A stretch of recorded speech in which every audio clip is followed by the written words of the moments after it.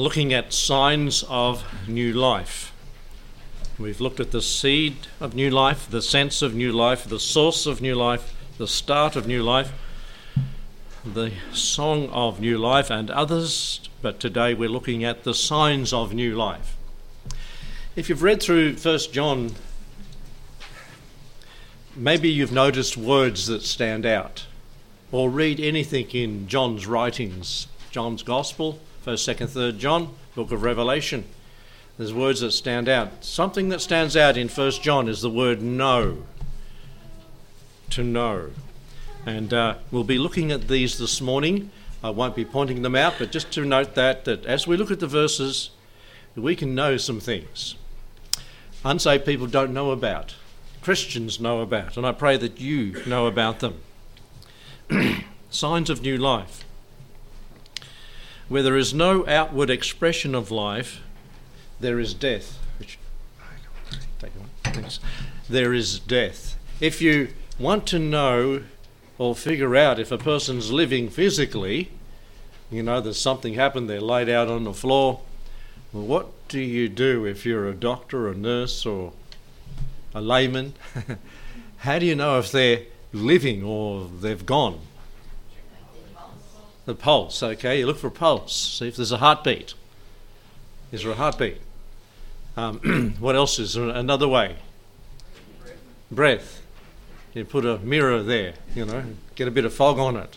Yes, there's life.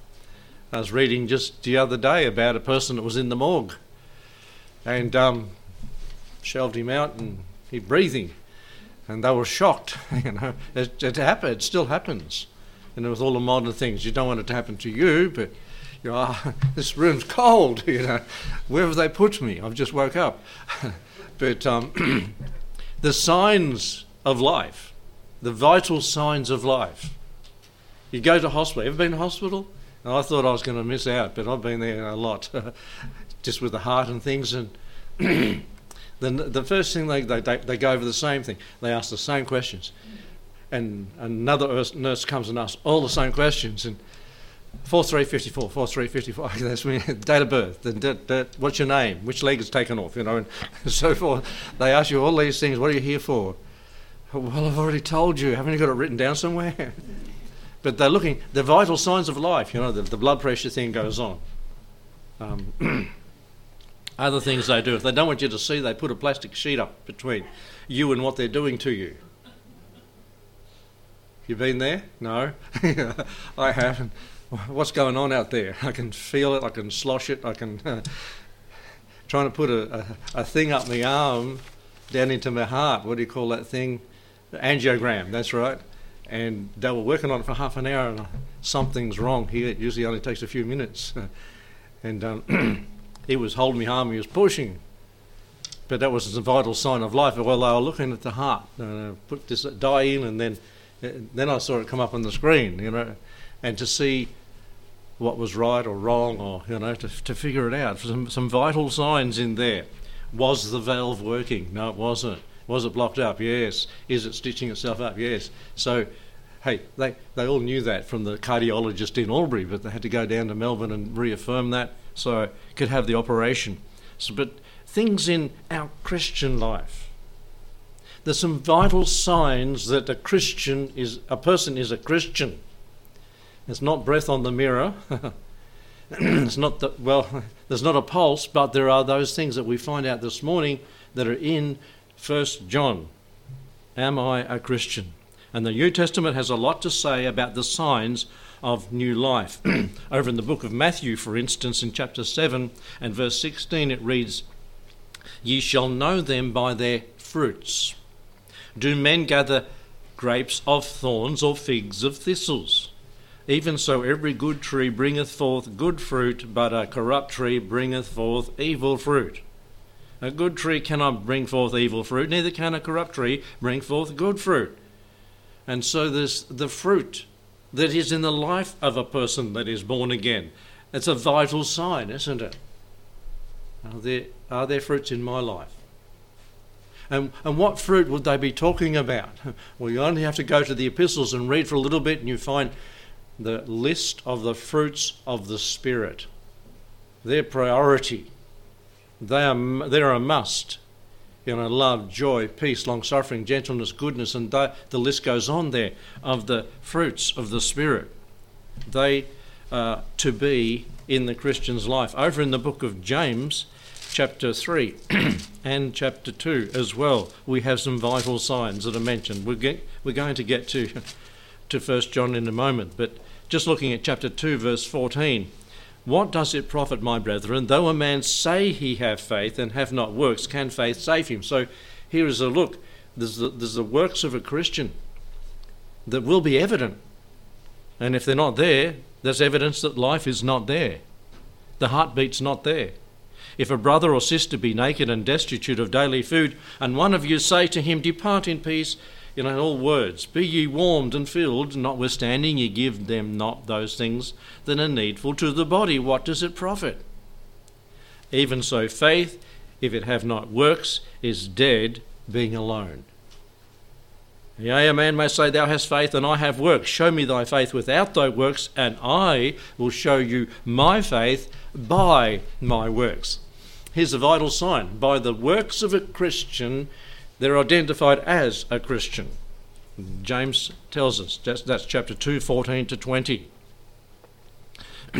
When and where you see new growth, you know there is life. And we could have illustrations come from nature. After the bushfires, and if they're really severe bushfires, that's they've got intense heat, there's a lot of things that don't come back to life. One thing in the bushfires, just the last lot, was it 2009? The big ones, that the tree ferns, I thought, they had it, because they're all burnt off and they were rounded they sort of come to a peak at the top. But out sprung the fronds from the top, and they got life, because there's things coming out. Some of the gun trees were sprouting out buds from up the trunk where they'd never had limbs before. They've got life, but others didn't have it. And as I was travelling back and forward up to work and back, you'd see there's a lot of trees that haven't got the vital sign of life. They're dead. There's no leaves. There's no fruit. There's nothing coming. After a drought, what's going to grow and what's not going to grow? After winter, are things going to take off? Some of the roses I pruned, and I thought that's a dead stick. I think I'll have to take it out, but I won't take it out right now. I'll wait for summer to come. See whether they cut that right out, because then there will be vital signs. The Apostle John in his first epistle helps us to understand 4 important things that are listed in the bulletin. There's a new certainty in Christ, a new loyalty to Christ, there's a new vitality in Christ, and new victory in Christ as well. You see, John didn't need convincing that he had new life, for he was there. He walked and he talked with Jesus. He leaned on his breast. Wouldn't have that been a great experience to have been with him for those 3 years of ministry? He witnessed the miracles. He saw him after the resurrection. He was there at Pentecost when the Spirit came. He got revelations from God, which we have in our Bible today. But now, 60 years later, he wrote 1 John. He could see there was a second or third generation of Christians that had been raised that didn't see and didn't meet the Lord personally. And he could see there was some doubt in some people's lives as to whether they were saved or not, whether they were Christians or not. That's why he penned a lot of the things we have in 1 John, that they might know that they have eternal life, or that they might know that they haven't got it. And so he gives us these vital signs, and he's encouraging those in his day, because he lived the longest of all the apostles, up to 90, that he was encouraging them to take a look at themselves. So, let's pray before we look at these 4 things. Heavenly Father, thank you for John and what you've revealed to him and to us today from the scriptures he wrote. Thank you, Lord, that we can have these vital signs and we can check. We don't need a doctor, we don't need a nurse. We do need your scriptures to check on our vital signs. And I pray, Lord, that we might have them this morning, that our heart might be beating, our spiritual heart, and our spiritual life might be working, that these things will be present in our life. Lord, some may be dim, but they're still there. And I pray that we would be encouraged to make them brighter and to grow more leaves and fruit. Bless us in the word today as we read it. We do pray for the Brunken, Mr. and Mrs. Brunken today. Lord, the hard times they've been through in the past week and a bit, Lord, the hard decisions that are being made, I pray that you would encourage them in their faith and help Tridal to remember the words of truth, and the scriptures might come to her mind that she might recall them and be encouraged, even as she did this week. Lord, we do pray for those travelling too this week, in the weeks to come.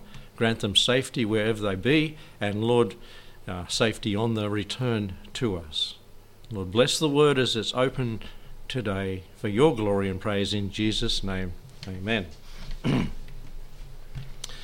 The first vital sign, chapter 5 and verse 1, and Troy was in here this morning in 1 John chapter 5 and verse 1. And we read there, "Whosoever believeth that Jesus is the Christ is born of God. And every one that loveth him that begot him loveth him also that is begotten of him." We're going to be in this verse a few times this morning, but whosoever believeth that Jesus is the Christ. Believing here means more than just an intellectual assent to a fact concerning the Messiahship of the Lord Jesus. It's more than that. It's a belief that comes into action. You know, back in James chapter 2 and verse 19, it reads, "The devils also believe." The demons believe. What sort of belief? Is it a saving belief? No. And we can have that intellectual. You see, did the Pharisees, did the Sadducees, did the Herodians, did the scribes, did they believe in God's word? Yes. Did they believe in God? Yes. Were they going to heaven? No. Because they had an intellectual but not a heart-changing belief in God. And it's so important that we understand there is a difference. It's only 6 inches, but it's a fundamental difference as to whether when we die, we're going to heaven. There's no unbelievers in hell, is there? They all know it's real for now. It's real now. The essential difference is that their intellectual belief never became a saving faith in Christ Jesus. When a person truly believes in the gospel sense, Christianity certainly follows that belief. The word or the title here for the Lord is Christ. It's important. It means Messiah. The word Christ means anointed one. Anointed one. It's a term which applies to different beings, people that were anointed. Think in the Old Testament. We can think of 3 different sorts of people that were anointed. Can you think of them? Usually with oil. Christ means anointed. He was anointed. The priests were anointed, remember, in the Old Testament. Leviticus chapter 4 and verse 3 reads, "If the priest that is anointed do sin according to the sin of the people," he was anointed. What else? Who else was anointed? Prophets. Prophets were anointed. In Psalm 105 verse 15, saying, "Touch not mine anointed and do my prophets no harm." They were anointed. Something else or somebody else that was anointed. Did I hear it before? Kings were anointed. Remember, they were anointed. And Psalm chapter 2 and verse 2 reads, "The kings of the earth set themselves, and the rulers take counsel together against the Lord and against his anointed, saying, let us break their bands asunder." In that context, it's speaking about kings. But when applied to the Lord Jesus Christ, the title encompasses all 3 of these offices in one complete sentence. There in John chapter 5 and verse 1, "Whosoever believeth that Jesus is the Christ." Now, when we believe on the Lord Jesus, you don't understand all these things. You learn these things as you grow as a Christian. He's anointed in these three ways. The certainty in the revelation of Christ as the prophet. Whosoever believeth that, he's anointed as the prophet. You see, how can you believe in the word of somebody you don't believe his truthfulness? The veracity of his words. Do you believe in his words? As one said, Jesus Christ is God's conversation with men. God has nothing ever to say outside of his Son. His Son has given the word. Turn back to Hebrews chapter, and he is the word. Hebrews chapter 1 and verse 1 and 2. In God, who at sundry times and in diverse manners spoke in times past unto the fathers by the prophets, in the past, hath in these days, we're coming up to the New Testament days, in these last days spoken unto us by whom? His Son. He is the prophet of God. He gives the true words of God, whom he hath appointed heir of all things, by whom also he made the worlds. That's a good and quick summary, isn't it, of the Lord Jesus. God has nothing to say to mankind outside of what the Son has said. Listen to his words. In John 1 and verse 1 and 2, in the beginning was the Word, and the Word was with God, and the Word was God. That's the Son, the anointed prophet. All other voices have been silenced since he came into the world. We don't have the prophets anymore. We had the early New Testament ones that gave us the Bible, the Scriptures. God's Holy Spirit spoke through them. And this is why the Father could say in Matthew chapter 3 and verse 17 of the Son, the Father said, and lo, a voice from heaven saying, this is my beloved Son, in whom I am well pleased. And in chapter 17 and verse 5 of Matthew, while he yet spoke, behold, a bright cloud overshadowed them, and behold, a voice out of the cloud which said, this is my beloved Son, in whom I am well pleased. Twice over. He is the approved prophet of God, given from heaven above. If men and women are born again, or are to be born again, it must be through the message of the anointed prophet, the Lord Jesus, and his word that speaks to their heart to save their soul. Do we have a certainty about the words of Christ? Or are we so slack in our understanding of the Bible, and we're probably not saved if this is the case, that we want to change it, we want to manipulate it, we want it to say what we want it to say? And that's a very dangerous position, but it's very subtle, and it's happening everywhere in the world today.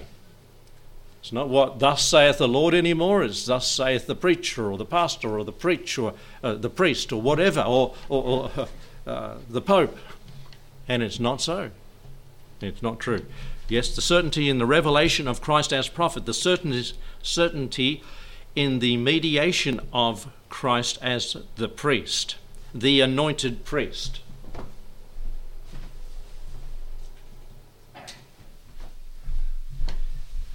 I hope you're warm. I'm hot.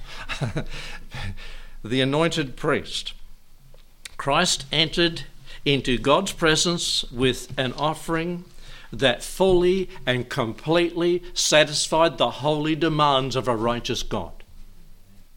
And he's the only priest that has ever done that.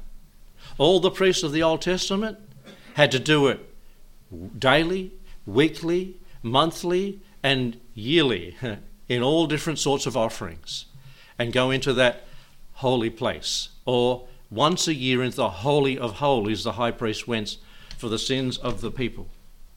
Hebrews, if you go back there to Hebrews chapter 10 and verse 11 and 10, we read there of the Lord, and every priest standeth daily ministering and offering often the same sacrifices. Here we go again, over and over again, which can never take away sins. Those sacrifices of those priests that did it every day repetitively couldn't take them away. But this man, and speaking of the Lord Jesus, after he had offered what? One sacrifice for sins, forever sat down on the right hand of God. Would God have allowed him the Father have allowed him to go back and sit at his right hand if he hadn't done it right? No. It was complete. God was satisfied. The word is propitiated. God was propitiated. He was satisfied. Read it in 1 John chapter 2 and verse 1 and 2. God was satisfied with the sacrifice. This is my beloved Son. And his resurrection showed that God the Father was satisfied with the Son's sacrifice as the priest. Christ completely exhausted the flames of God's righteousness. He died in man as man's mediator. As it reads in 1 Timothy 2:5, there is one God and one mediator between God and men, the man Christ Jesus. He is our priest. We go to him, we talk to him, we pray to him, we come boldly before him. The mediator on the cross is also the mediator on the throne as well. If you look at Hebrews 5 and verse 5, we read there, Hebrews 5:5, so also Christ glorified not himself to be made a high priest, but he that said unto him, Thou art my Son, today I have begotten thee. Begotten from the dead, raised from the dead. He, as he saith also in another place, Thou art a priest forever after the order of Melchizedek, who in the days of his flesh, when he had offered up prayers and supplications with strong crying and tears unto him that was able to save him from death, and was heard in that he feared, though he were a son, yet learned he obedience by the things he suffered, and being made perfect, he became the author of eternal salvation unto all them that obey him. This is talking about the sacrifice. This is talking about the priesthood of the Lord Jesus Christ, that we believe on him, the anointed priest, for our forgiveness of our sins. Do you believe that? That's a sign of new life. Do you believe on the word that he gave, the divine prophet? I pray that you do. And thirdly, the anointed one in the third sense, a certainty in the supervision of Christ as king. Prophet, priest and king, he has been anointed as. The anointed king. Romans chapter 14 and verse 9 reads, For to this end Christ both died and rose and revived, that he might be Lord both of the dead and the living. Now, if somebody is king and we are his subjects, what do you say when you go into the presence of the king? Lord, like Paul said when he got saved immediately, his response was, Lord, what will you have me to do? King, Lord Jesus, what do you want me to do? I'm sold out to you. I'm all yours. As it tells us in 1 Corinthians 19 and 20. What, know ye not that your body is the temple of the Holy Spirit? Ye are not your own, for you are bought with a price. Therefore glorify God in your bodies. He's the Lord of our lives. This is a vital sign of new life in Christ. We don't do what we choose to do anymore. We do what the King says he wants us to do. You have brought me with a price, therefore glorify God in your bodies. Are you wanting to do what you want to do? You see, we live in a generation that's the big thing. Do as you please, do your thing. You make the decision. You spend your life the way you want to. The Lord says, well, I'm king of your life now. If you're born again, you'll do what I want. If you're my child, you'll do what I want you to do. Is that vital sign present in our lives? Do we every day commit that day to the Lord and say, Lord, this is your day, you live it through my life?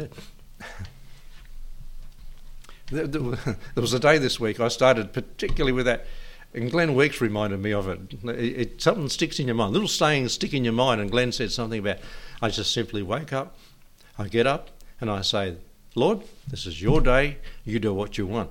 And I said it the other day, and the phone started ringing. I had my plans, and a person who was not a Christian rung and said, I'd like you to do. And I thought, So you get unsaved people telling you what to do. Or is it the Lord telling me what to do through them, you know? What should I do? Go and do what I was planning to do, or just can that, do it another day and do what? And I did do that. And the blessing was there. I needed to be at that place at that time and doing that with that person. You know, He's king. He manages our life. Or do we push through and say, I'm going to do what I'm going to do.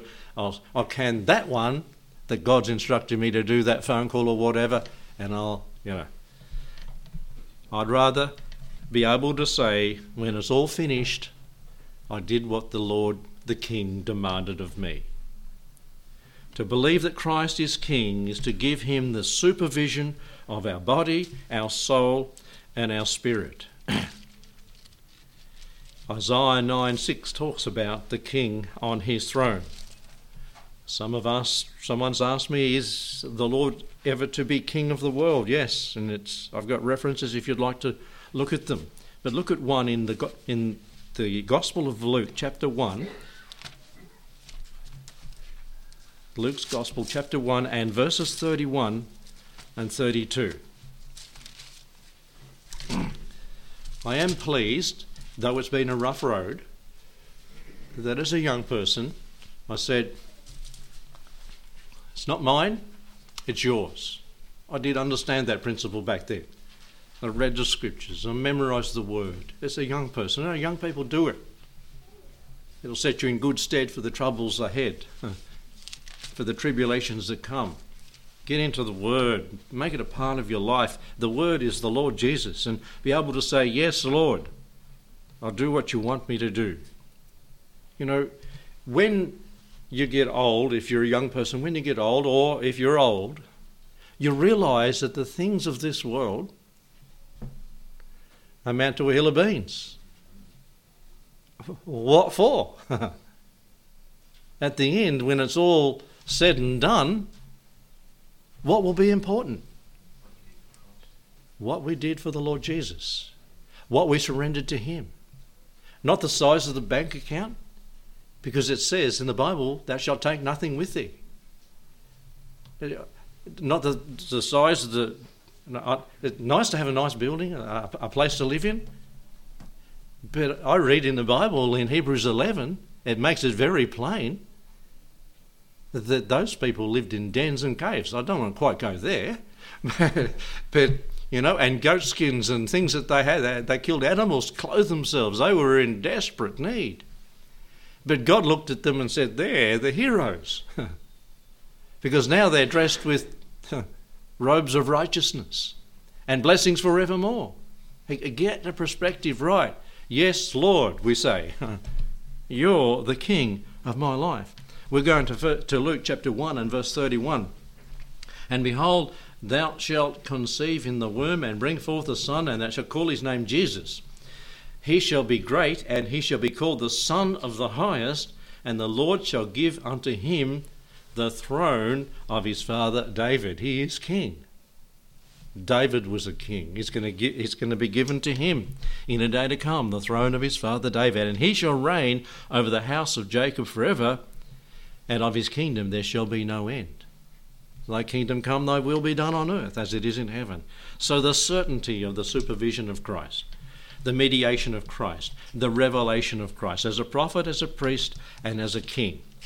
Do we have that knowledge? You know, just from this one verse we're looking at in First John chapter 5 and verse 1. There where it reads, wherefore whosoever believeth that Jesus is the Christ is born of God. Christ the prophet, priest, and king.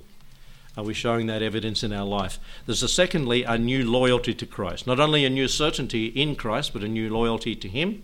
Chapter 4 and verse 7 of John. Now, in verse 1 of chapter 5, it didn't say no, but you can gather it's there.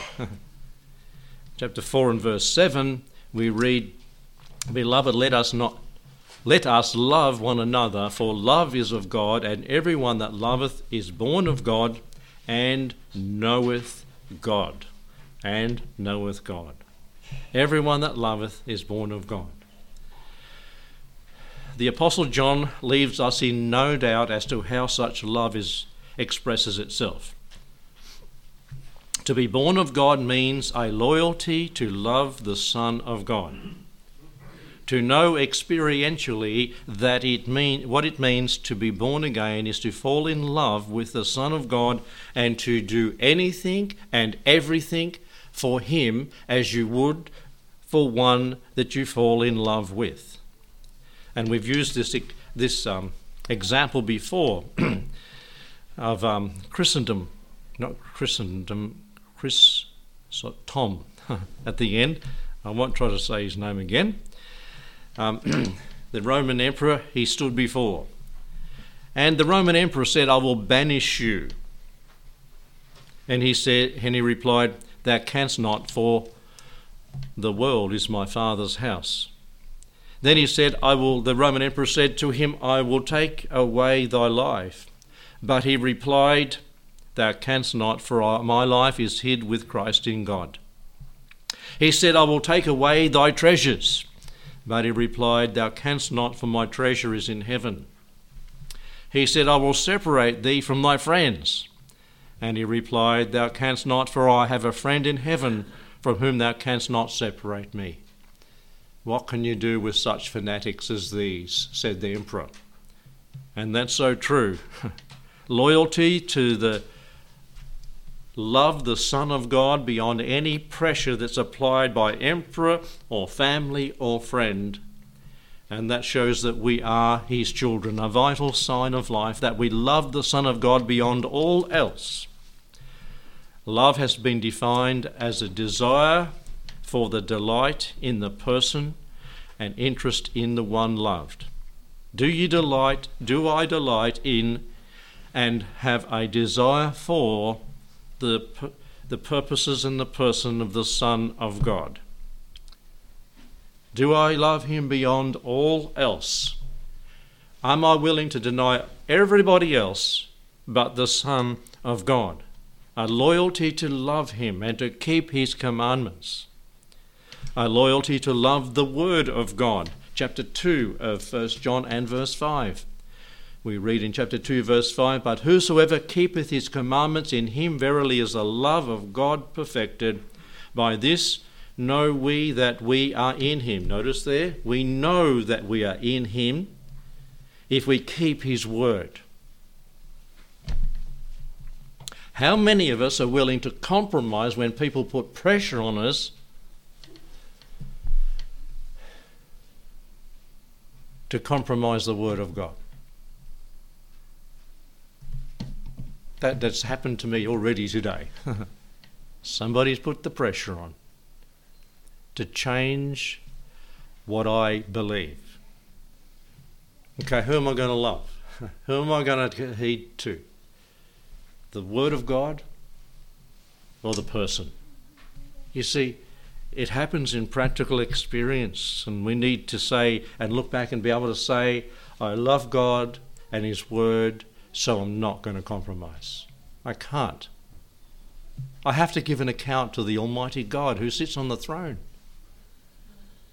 more than to the people that put the pressure on to change what I believe, to change what the Word of God says. It's probably more accurate. A loyalty to love the Word of God. In verses 3 and 4 of 1 John 2 it reads, and by this do we know that we know him, if we keep his commandments. Is that plain enough? This is what the word says. Now it's very hard when people you love and people you've known and people you've worked with for years in Christian circles change what they believe and not to just go with them. That'd be easy to do down here, but it's going to have consequences in heaven. You can't do it. Folks, learn to love the Word of God, learn to love the Son of God more than the things of this world and the people that put the pressure on. As the Lord said in John 14:15, if you love me, keep my commandments. In verse 4 of chapter 2, he that saith, I know him, and keepeth not his commandments is a liar, and the truth is not in him. You've got to come to that conviction. And the Lord will test that conviction. usually through somebody that's a friend or somebody that's close. Do you value the Word of God? An easy test to see if you love the Word of God. Do you read it daily? Do you memorise it? Troy was talking about this on the Sunday school. Do you memorise it? Do you meditate upon it? Do you think about it? Do verses come to your mind in relation to the reality of life when you're facing a circumstance? Just comes like that, pops into your head. And immediately you know the Spirit is speaking, don't do or do what you're looking at, or whatever. That's how you live the Christian life.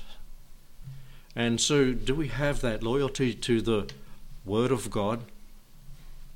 I pray that we do. Read it, obey it, live it, express it, practice it, preach it.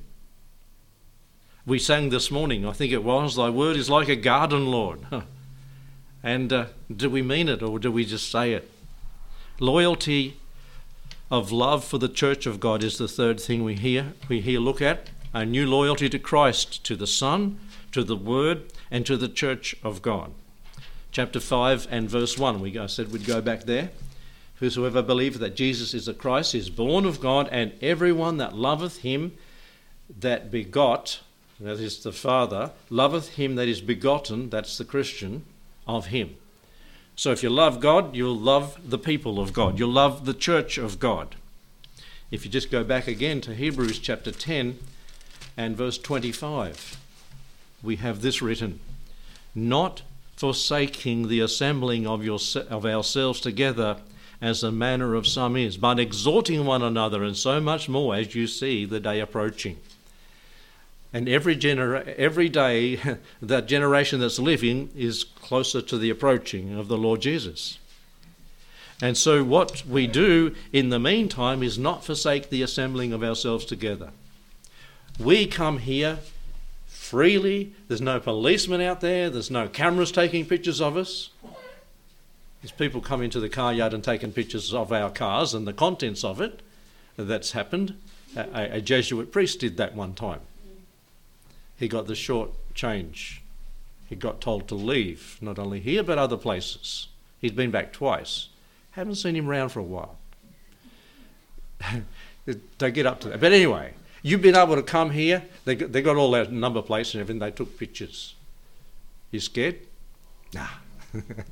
Hey, they can have their organisation. They can have their world government that they're going to try to push upon. It's not going to work. We know what the Bible says. But you see, we can come here freely without fear of persecution.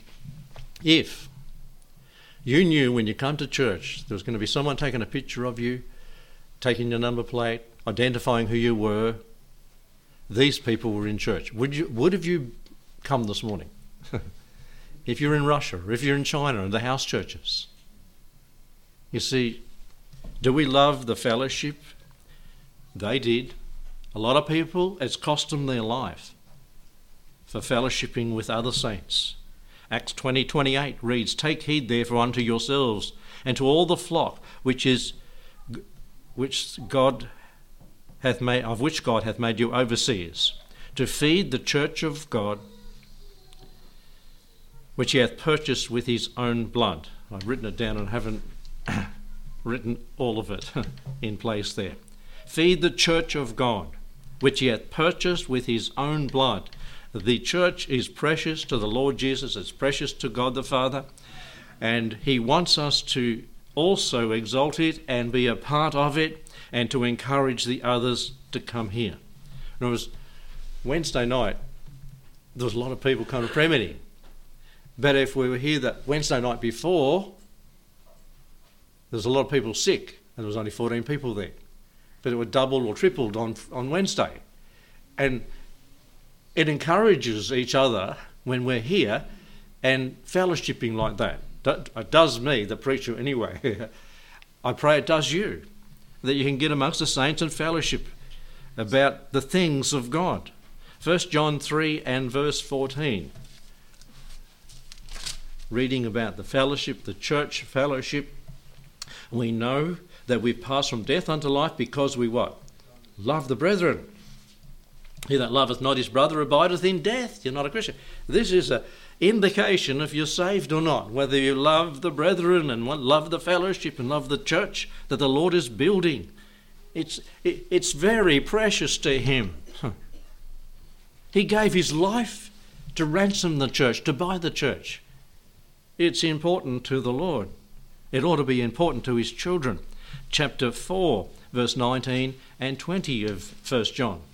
We read there, we love him because he first loved us. If any man say, I love God and hateth his brother, is a liar. And for he that loveth not his brother whom he hath seen, how can he love God whom he hath not seen? And this commandment have we from him, that he who loveth God loveth his brother also. By this know we that we are his children. We love the people of God. Or are you sitting here this morning and you're saying in your heart and your mind, when I wish that preacher would finish talking to me or yelling at me or put me under conviction. I'd rather be out with my friends who are where? Out in the world. Where does our loyalties lie? Do we love the church of God? I put down here, attend it, defend it, suspend it, and extend it. It's God's plan for this world. And until the last person enters the church, the Lord's not going to come. So let's get busy about extending it by telling other people about the Lord Jesus Christ, by winning people to him. We live in a day of entitlement when everyone seems to owe us. Let's turn it around and be sacrificially giving toward others who are believers and ministering to their needs. Fourthly, the last 2 points are a lot shorter.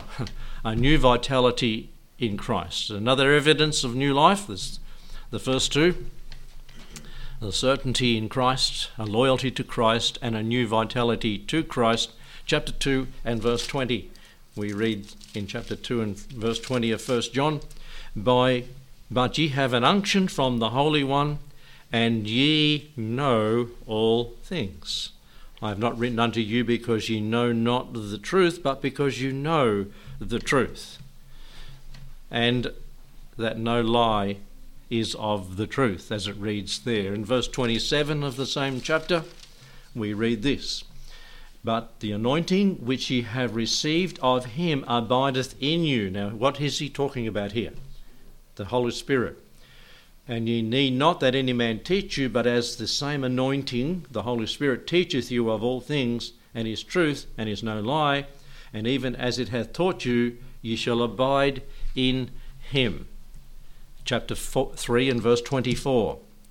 We read there, and it's all speaking about the same, and he that keepeth his commandments dwelleth in him, and he in him. The Holy Spirit, God in us, Christ in us. And by this we know that he abideth in us by the Spirit whom he hath given unto us. What is it saying? We can know that we're saved. Here's a vital sign of Christian life because we have whom? The Holy Spirit living within us. That's what he's saying in these verses. The vital sign of the Holy Spirit who has anointed us, who is living in us, who seals us into the body of Christ. And Romans 8:9 puts it very strongly. But ye are not in the flesh, but in the Spirit, if so be that the Spirit of God dwell in you. Now, if any man have not the Spirit of Christ, he is none of his. So if this morning you cannot say that the Holy Spirit uses the Word of God to speak to me, if you can't say that, then are you a Christian? If you're not delighting in the Word of God and not memorizing, meditating and thinking about the Word of God, the Spirit will be grieved and maybe like a wick. It's almost to go out, the flame on the wick. But he's there. When you do something that you know is wrong and the Holy Spirit comes down, this was not what I wanted you to do. You have sinned. You see, have you got the vital sign of the Holy Spirit? This is the new vitality in Christ, the Spirit of God within us. Chapter 3 and verse 2 and 3 is another one, a vitality in the second coming. Beloved, now are we the sons of God, it doth not yet appear what we shall be, but we know that when he shall appear, we shall be like him, for we shall see him as he is. And every man that hath this hope in him purifieth himself, even as he is pure. But we know that when he shall appear, we have complete confidence that he's coming again, and this knowledge of Christ's coming should surely produce the sign of new life. We purify ourselves, even as he is pure. You ever been caught doing something you shouldn't have done, and you knew it and they knew it, whoever turned up, and it was embarrassing, or you got angry, or whatever your response was? You've never done that. And you're awake there. You know, when you was a younger person, got caught doing something you shouldn't have done. Well, the Lord's going to come one day and he's going to catch us just like that. No time to change your mind. The King has come and you've blown it. It would be great if we're reading the Bible when he come, or praying to him when he come, wouldn't it? We don't know when he's coming. So let's participate in these Christian activities all the time and be in an attitude of prayer throughout our life.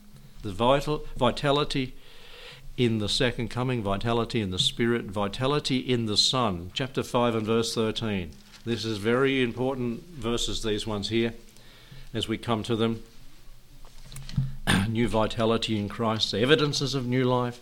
These things have I written unto you, verse 13, that believe on the name of the Son of God, that ye may what?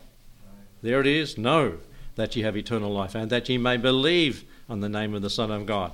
And this is the confidence that we have in him, that if we ask anything according to his will, he heareth us.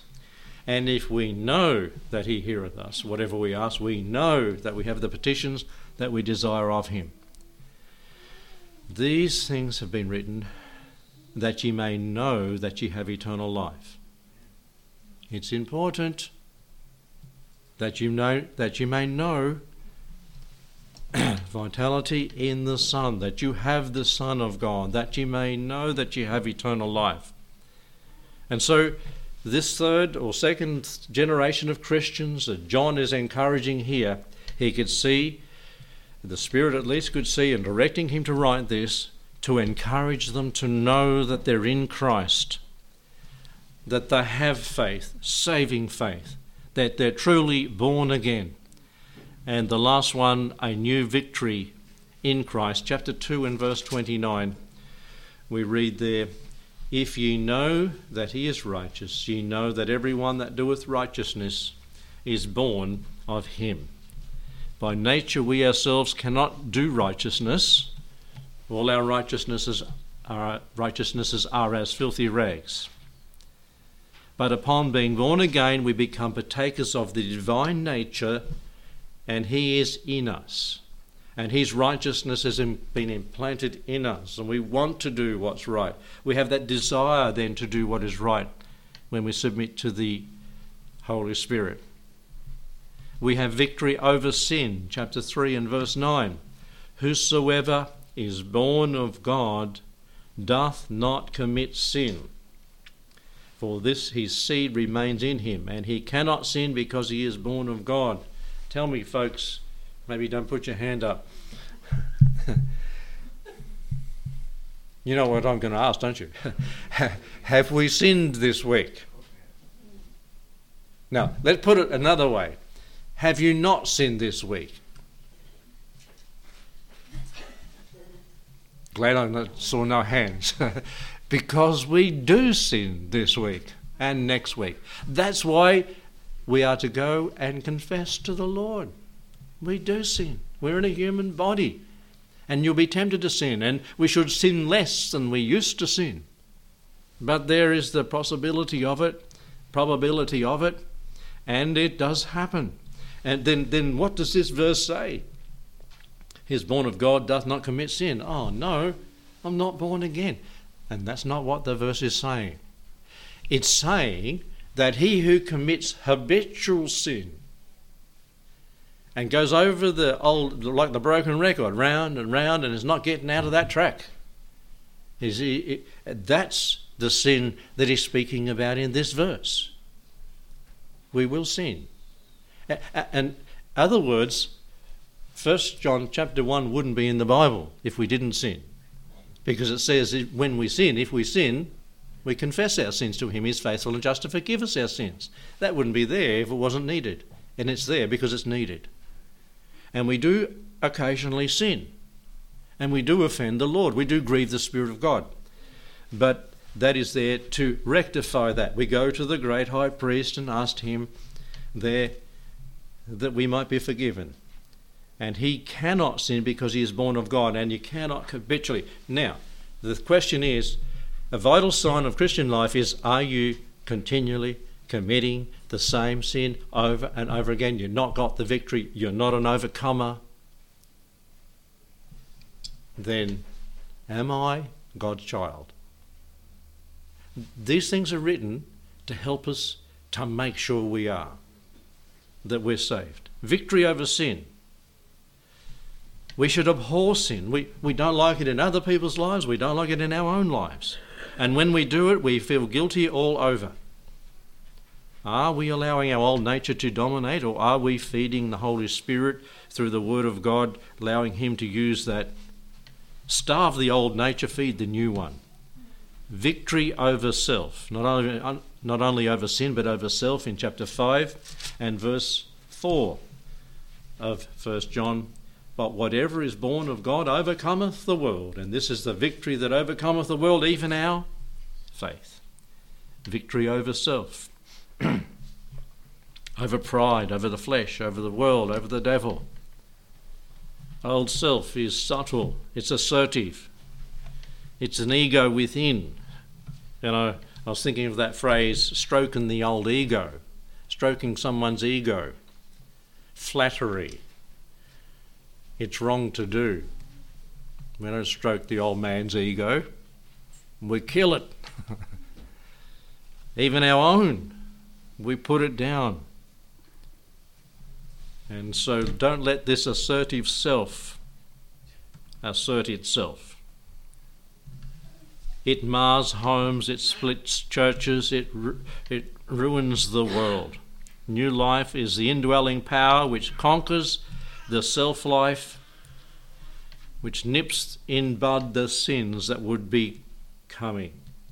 And so that verse, chapter 5 and verse 4, warns us, whatever is born of God overcometh the world. Are you having victory? Are you nipping it in the bud, not letting it flourish? And lastly, victory over Satan. Sin, self and Satan. Chapter 5, verse 18 of 1 John, we know that whosoever is born of God sinneth not, but he is that is begotten of God keepeth himself. And what does it say? The wicked one toucheth him not. Toucheth him not. Satan is going about like a roaring lion seeking whom he may devour. And we can have victory over Satan as we submit to the Lord, his word, and the Spirit speaking to us. If we're born of God, we don't sin, but we have victory over the wicked one. Satan wants nothing better than in the Christian life that he tempts them to sin and that they fall and are ineffective for the Lord. A sign of new life is that we're having victory over the devil's constant temptations that he throws at us, as he did with the Lord Jesus. And we're not immune to that. We should all say with confidence, 1 Corinthians 57, thanks be unto God who giveth us the victory through our Lord Jesus Christ. So a new victory in Christ, victory over sin, self and Satan. Have you got some vital signs? Is your Christian heart beating? Are you loyal to Christ? Do you have the certainty of the knowledge of Christ? Are these vital things present in our life? Let's pray. Thank you, Lord, for your word. And Lord, if there are those here today that are questioning where they're at in relation to yourself through your Son, might they be fully persuaded, altogether persuaded of their faith, living faith, not just an outward confession, but a true possession of the Lord Jesus Christ. Might they be sure of that today and have confidence in the Lord Jesus Christ. If there are those things in a Christian's life that's getting on top of them, those sins and self and Satan, and is beating them down, Lord, may they be overcomers today as they submit to the Lord Jesus Christ as King and Lord of their life and be a victorious Christian. Lord, the sins of omission, the sins of commission, and a lot of sins of omission, Lord, where we should be doing something and we're not doing it. And we have guilt in our lives, and that guilt drives us to despair. Lord, I pray that we would be the overcomers in that too, that would go out and do what we should do. If we know to do good and do it not, to us it is sin. Lord, bless as we want and desire to walk in the presence of a holy, omnipotent, omniscient God this week as we go our way. Give us the victory to live the Christian life and to know that we're saved because we're obeying you, because we love you. Bless us as we go our ways. In Jesus' name we pray. Amen.